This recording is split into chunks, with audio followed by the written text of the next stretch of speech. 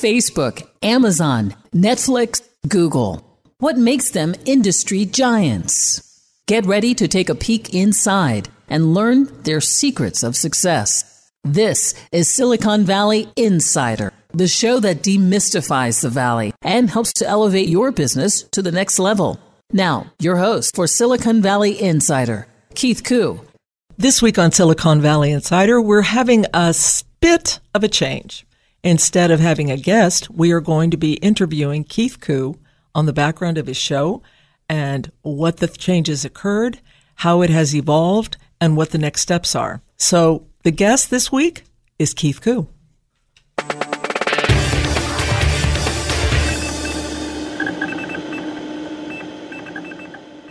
First up on this week's tech news is that a viral app that's been out for a couple of years called FaceApp. There's a lot of controversy on it right now. Over 150 million users have used it, and it's such a big deal. I will talk more about it in the Cyber Tip of the Week in a couple of segments. In addition, Elon Musk just announced in one of his startups called Neuralink that he wants to merge human brains with artificial intelligence using a brain implant. And just one of the hypotheses is that by using a brain hack, it will help humans learn things faster. One of the use cases was using a link in order to acquire data at 10 times the rate of a normal human brain. Facebook has just announced that they have a superhuman poker player that can beat humans on a regular basis. So following this up to many years ago, Big Blue from IBM being able to beat the best chess champions, and now Google announcing that their chess program can even think of strategies that have never even been seen before. We call that predictive analytics. We now have Facebook with their superhuman poker player. And the final news of the week is Facebook Libra. I talked about it about 3 weeks ago on our show, and this is Facebook's announcement that they're entering the cryptocurrency market.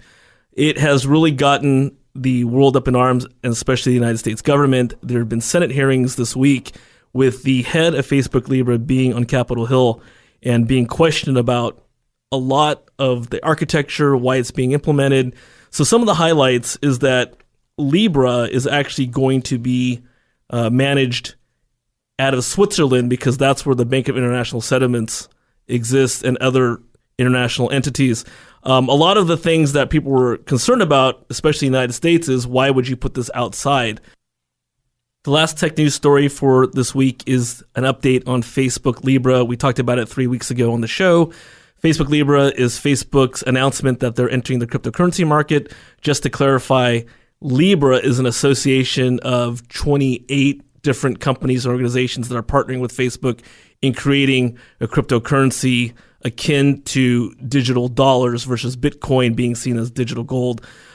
The U.S. Senate requested that Facebook go to hearings this week, and some of the highlights is that Libra is actually headquartered in Switzerland. The U.S. government was concerned about that, and Facebook's response was that they did that because this is a consortium, a foundation, and that it then gives access to the entire world leveraging a platform. Facebook then clarified that their own Calibra crypto wallet would be used for US dollar transactions through WhatsApp and their messaging platform. One thing to think about, though, is that the government has requested that they halt all development and rolling out of this cryptocurrency since it had been slated for 2020, which is just around the corner. I'll continue to keep you updated because this is really the sign that if Facebook's cryptocurrency and the Libra Association are successful, it really is a threat to what we know as the banking industry today. And that's the tech news of the week.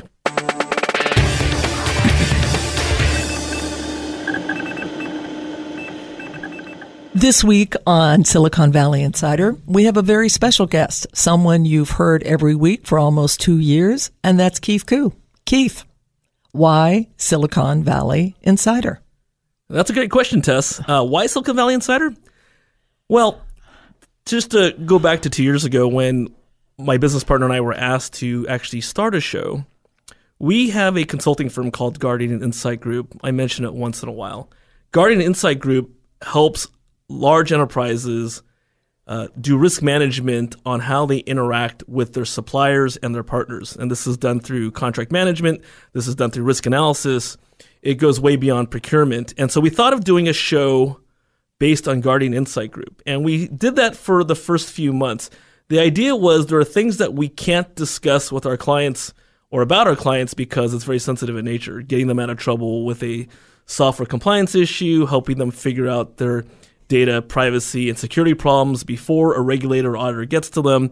So we just thought it'd be fun to do a show on things that we can't actually discuss. Yeah. And that's been a theme for the full 2 years as people have listened. We have a risk management theme to the entire show. But then what happened is we noticed that there was a pickup on the topics we were speaking internationally. And it started off with 20 countries, then 50 countries. Right. And today, last time I checked, we have 104 countries that now listen to Silicon Valley Insider. So we thought the Silicon Valley Insider brand was much more global, but it still hits the topics we wanted to talk about. Yes, but you started off and it was going to be for your business, Guardian Insight Group. And then it evolved into other stories. It evolved into different stories. But I remember, because I was working with you at the same time, I remember that you started off Silicon Valley Insider. It was you and your partner, Jonathan.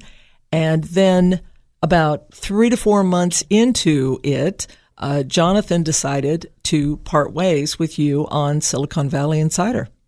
Right. So Jonathan and I are still very close. Jonathan had some personal things he needed to take care of, so the show he didn't have time for.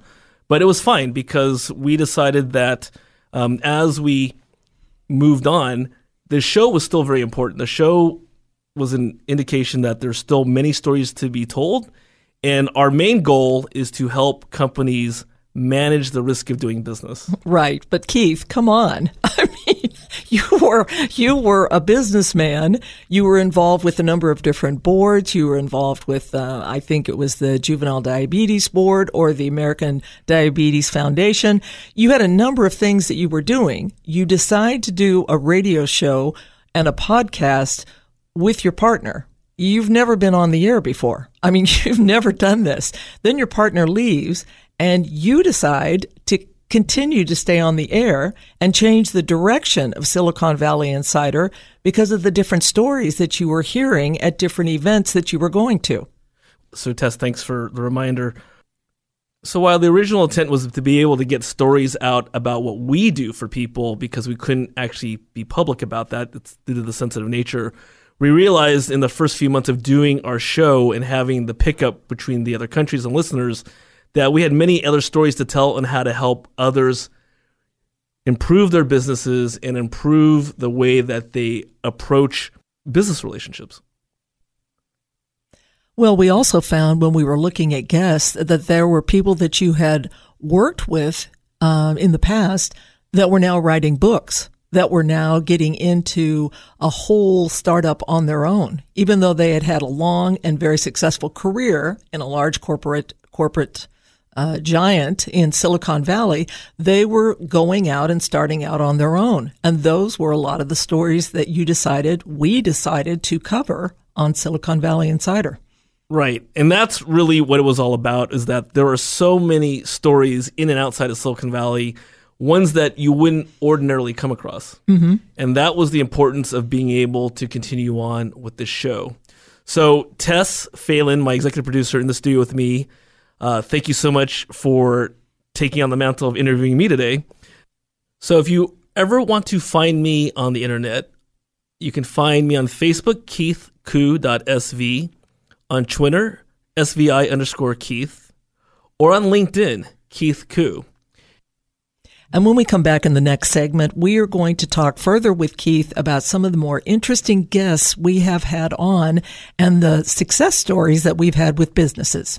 So we'll be right back. For questions or comments on today's program, call 1-888-828-7846. That's 888-828-SVIN.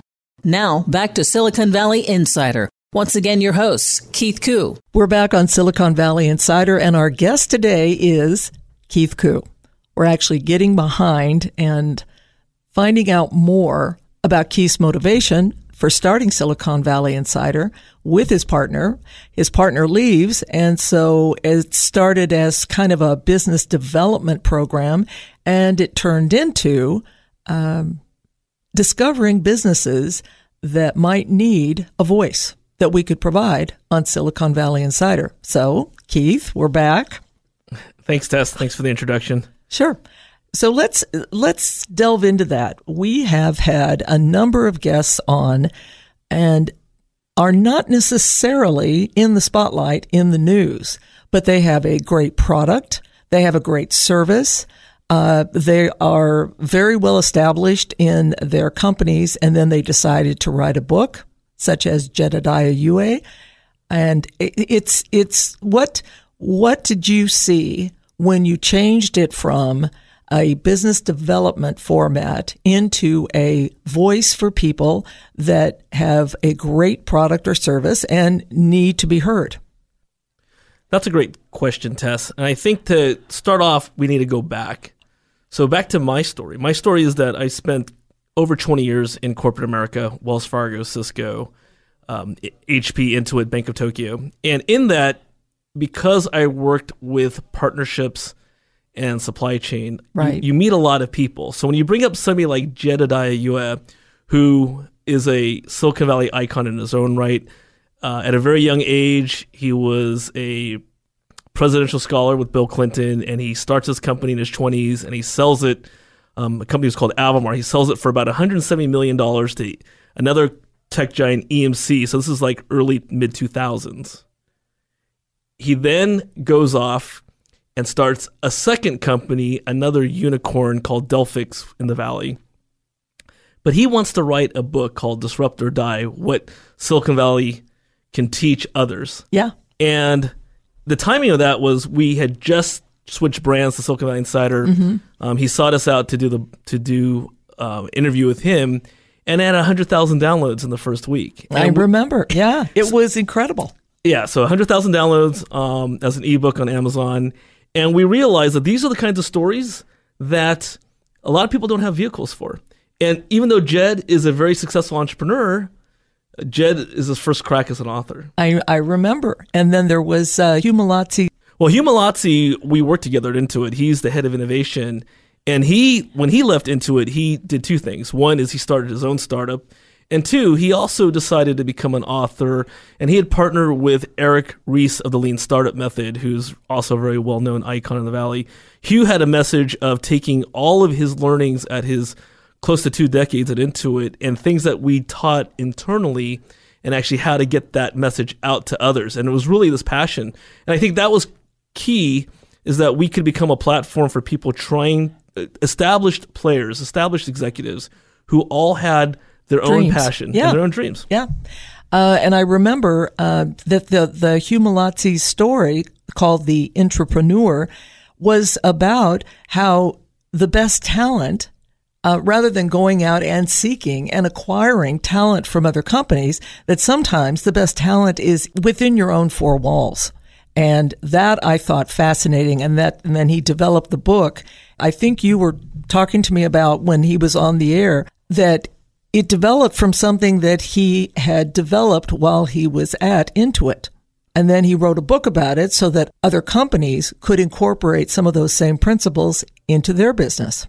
So my takeaway with Hugh is this, because I came out of a large M&A background, is that oftentimes, and we talked about this with Jed Ua on his book, companies are acquiring new technologies and talent. And sometimes they don't realize that talent already exists internally. That's where Hugh got the name Entrepreneur. And what happens often is that a very acquisitive company are buying things left and right. And whether they can integrate them well or not, which is my specialty, is often a challenge. Hugh's hypothesis was sometimes the talent is right under your nose. That's right. And one of the takeaways I had at working with Intuit was that using these methods, and again, controversy between what Jed thinks is a good method or what Eric Ries, the Lean Startup founder, thinks is good, is that fast iteration is possible. So instead of investing and wasting a lot of time and resources, you can learn fast and fail fast and move on to the next idea. That's what Hugh's specialty was about. So his book was bundling all that and then teaching other companies that there is an alternative to acquisitions, but you really have to train your team to do that. Right. And that was very inspiring. We also were able to put a spotlight on some products that had great ideas, but again, didn't have much of a voice. I was thinking of Payson, and I was thinking of when they came in, that company was the first company that I had ever heard of that was actually using blockchain consistently in a global business.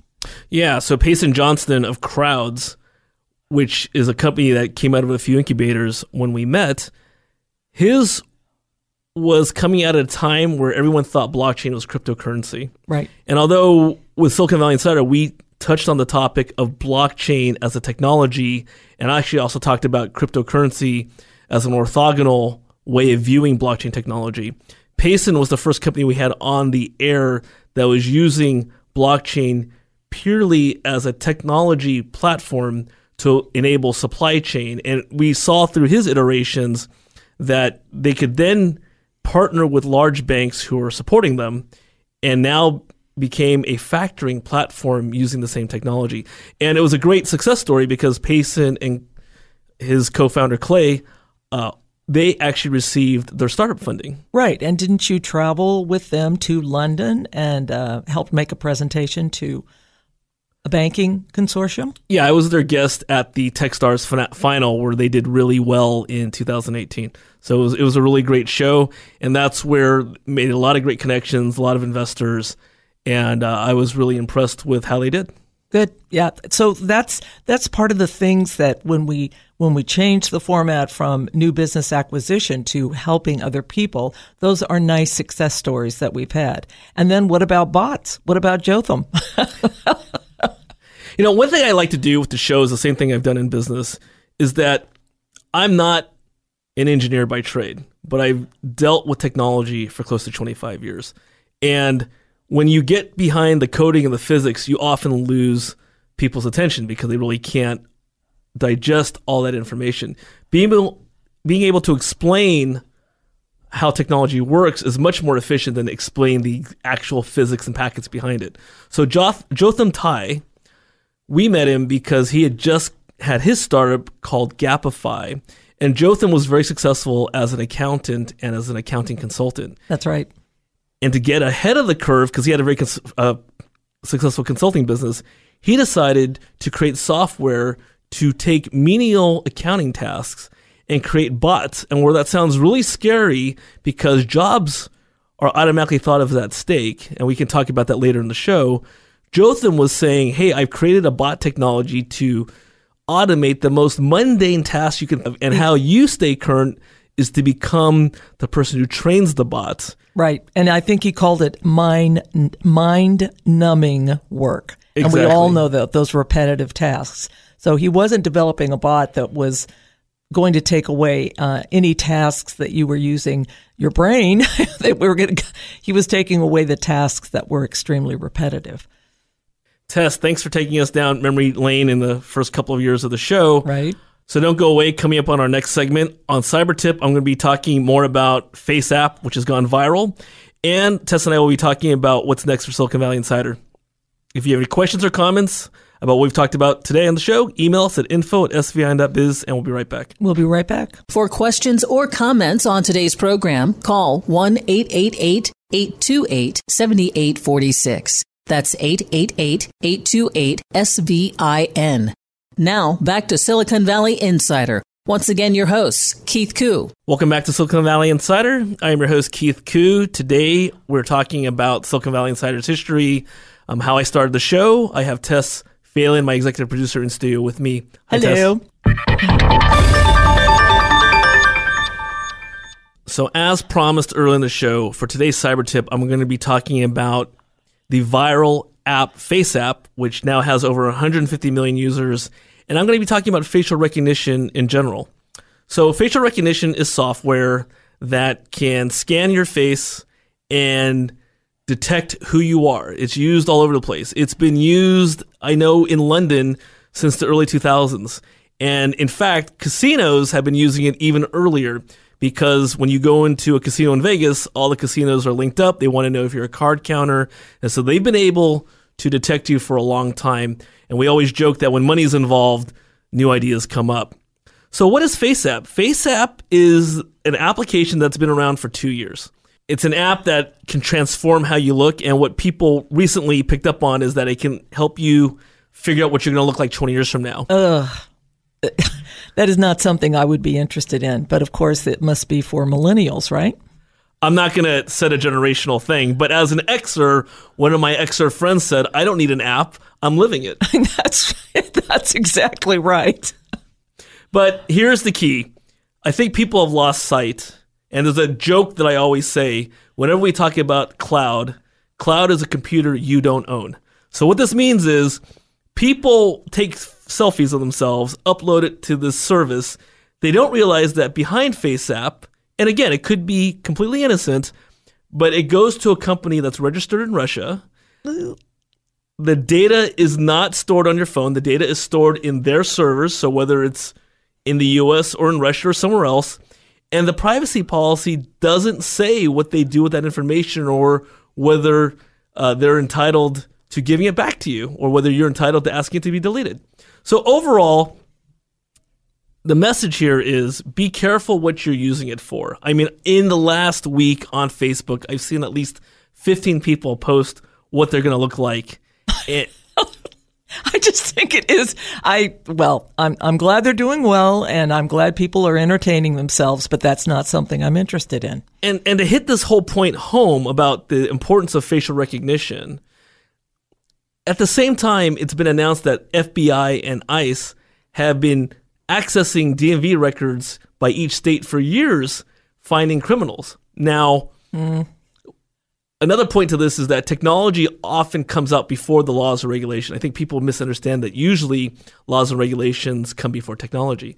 And so there have been individual states trying to limit law enforcement's use of data. We recently had here San Francisco and Oakland passed measures where they won't allow law enforcement to use their facial recognition software. That's correct. But the cat's out of the bag. And so that's really the message. And that's the cyber tip of the week.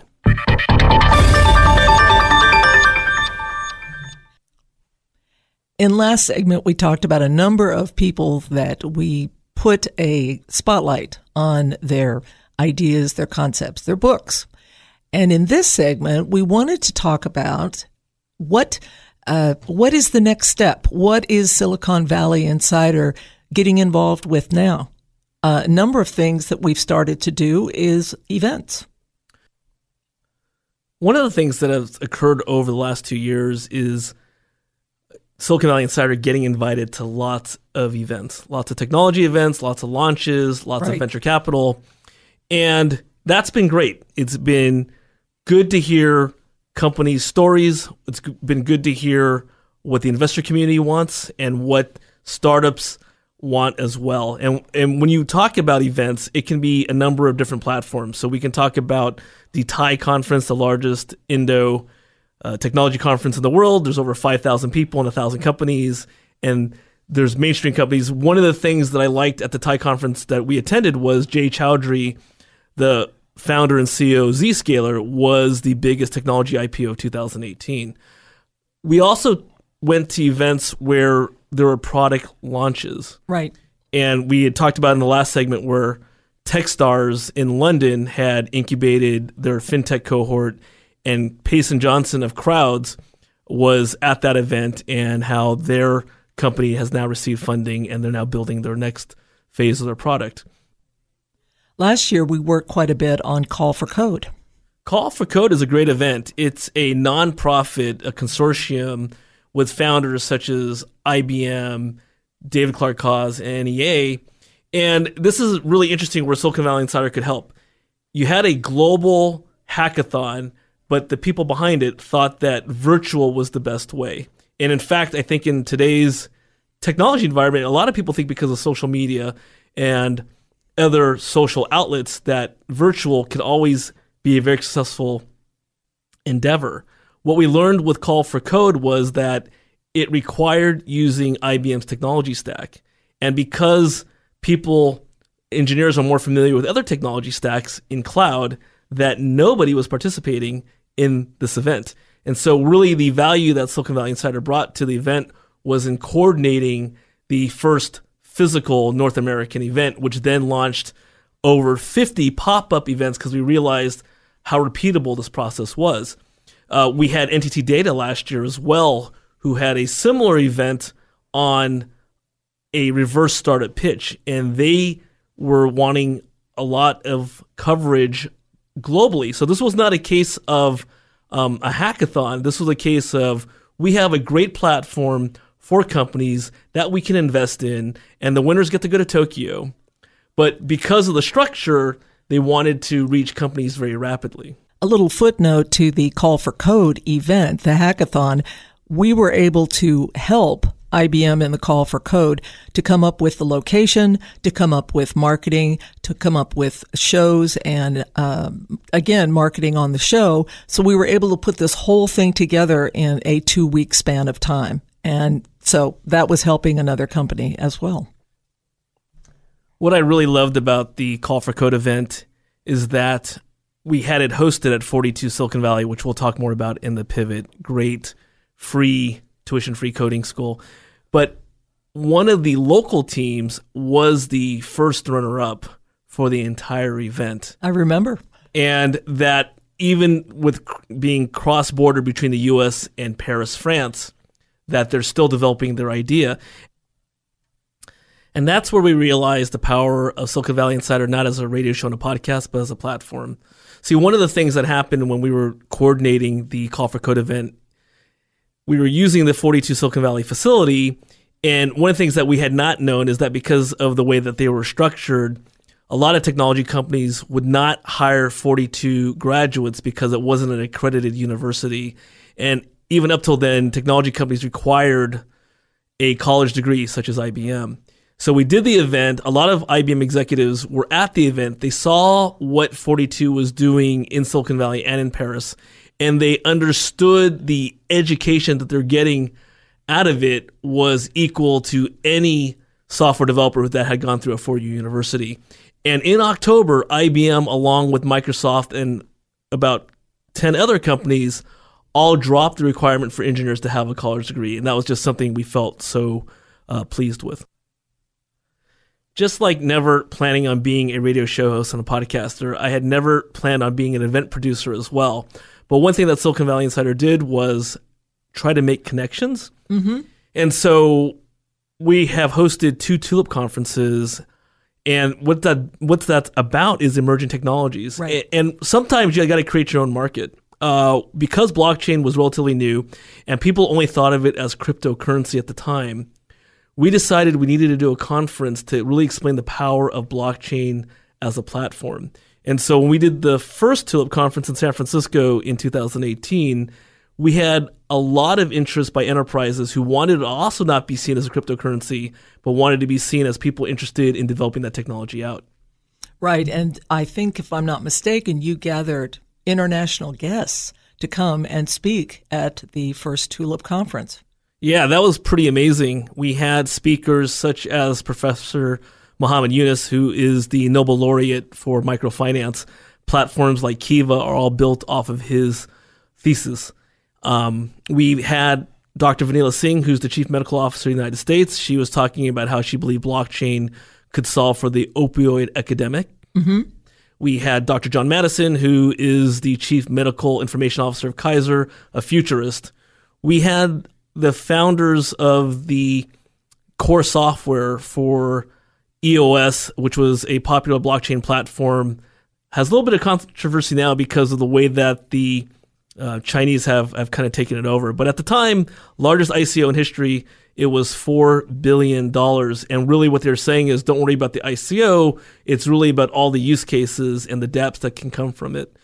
We had a number of other players. One of the things, because I brought up EOS, is that the community launched at our event. I remember it was, it was a big, compelling event. It was almost like a revolution that was occurring, and they were all forced to be there. They were all staying in, I believe it was an Airbnb. Yeah, there was an Airbnb, and 17 of them we're all staying in a bunkhouse. So think about the MTV series The Real World and having 7 of them live together. But that was really interesting because the whole entire week they were arguing about how they wanted to launch this mainnet, this blockchain platform, and under what conditions. And it was really democratic. I mean, we compare it to the Electoral College of the United States.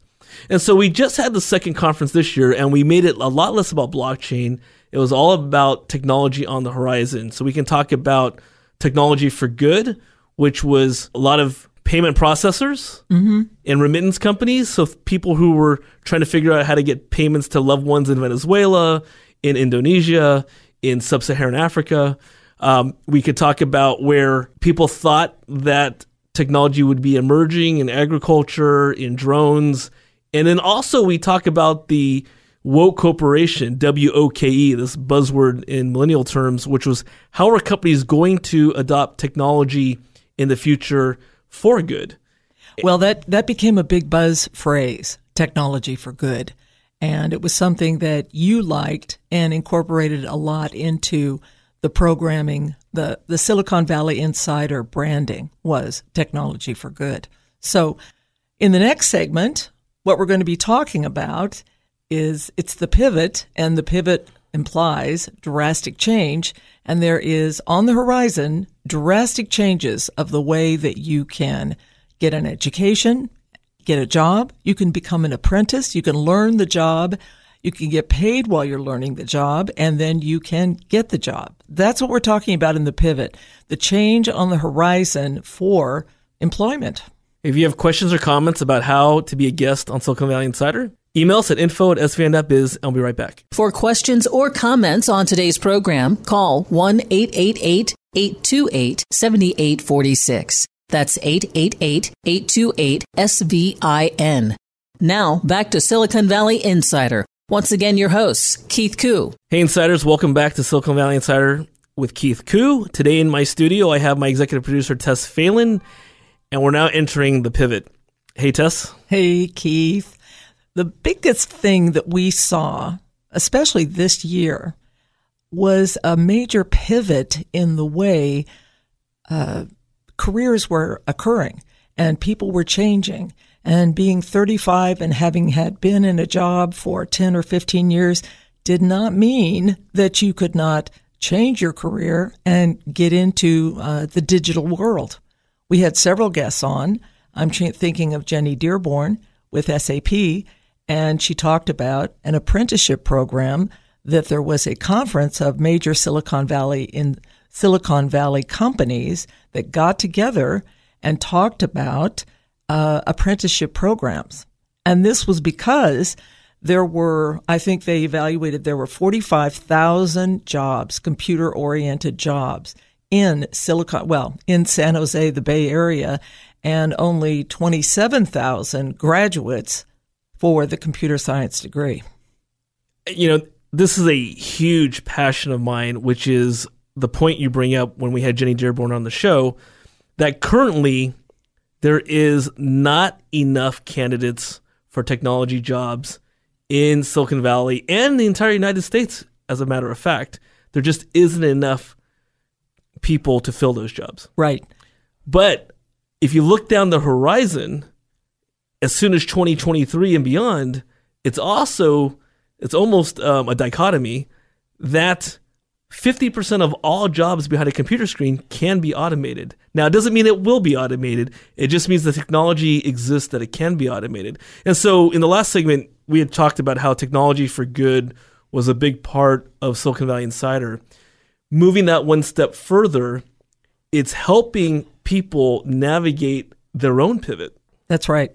And that was some of the most fascinating information we received from Jenny. And the apprenticeship program that a number of companies have in Silicon Valley is a program that will actually pay you to learn the job and then hire you. So it's not as if you're doing training and you have to fund it yourself. And so Jenny talked about that, and there are a number of companies in the Silicon Valley that are getting into apprenticeships. But another idea that came up, and the campus just opened up a couple of years ago, is School 42. So 42 Silicon Valley, School 42 in Paris, is a completely tuition-free, and if they have a bed open, dorm-free coding school for any age, well, really any adult over the age of 18. And we've had a number of shows with them. It's people often think, especially in the US, that free is low quality. And I can tell you that these students are top notch. One thing that was very interesting is that it takes 3 to 5 years to be quote unquote proficient in this program. And they often get poached after 1.5 years from companies like Microsoft, Google, Facebook, and Facebook is actually right next door to them here in the Valley. And most recently, because we talked a lot on previous shows about the qualifications to get in, it is high qualification. They make you go through testing, and then if you pass one round, they can actually invite you on site to go through a month-long testing. So that once you get in, it's a lifelong membership. And in the most recent 2 classes, I know, back to the point you made earlier in this segment, that the majority of applicants for the program are mid-career people from Adobe, people from Cisco. So you know that the quality is good. And let me attest, because I'm pretty much a stickler for evaluating technical expertise. I don't think it's a program I could get into. It is definitely the top in software education. Well, tell about your experience with your daughter taking a test that they administered. And it wasn't a test for an adult. It was a test set up for children. And didn't your daughter take that test? Well, yes. I invited 42 to be part of a career fair that my daughter was at. And she was reluctant, but she took their gamification test. And again, this isn't math and this isn't overt engineering. There's just a lot of math and engineering behind it. So going through these online tests can evaluate your aptitude for software development. My daughter actually will be going through their completely free high school program starting in the fall. Oh, congratulations. Thank you. So today's show of Silicon Valley Insider was about Keith Koo and the history of Silicon Valley Insider, how it started as a business development idea and it turned into technology for good. And the changes that we have made, the changes that we have seen in the marketplace. And that's what we're hoping to do and bring to you every week, a platform of new ideas, new concepts, or new ways that you can actively get involved and change your lives. And that's really where we're headed. Continuing to follow the technology for good and being very intentional with Silicon Valley Insider as a platform. There'll be more shows. You'll be seeing us at more events, hosting even our own events, such as topics about real estate technology and how you can accelerate, if you're a realtor, in advancement of your career. We will be talking more about the automation coming and how you can stay ahead of the curve. On next week's show, we're going to have Tribe, the Singaporean government-backed blockchain accelerator, talking about things like fintech and ag tech. And we're going to continue to have more events like that. So if you have any questions or comments or ideas, email us at info@svin.biz, and we'll see you next week. Bye. You've been listening to Silicon Valley Insider with Keith Koo. For questions or comments on today's program or to schedule a complimentary consultation with Keith about your business, call 1-888-828-SVIN. That's 1-888-828-7846. 888-828-SVIN.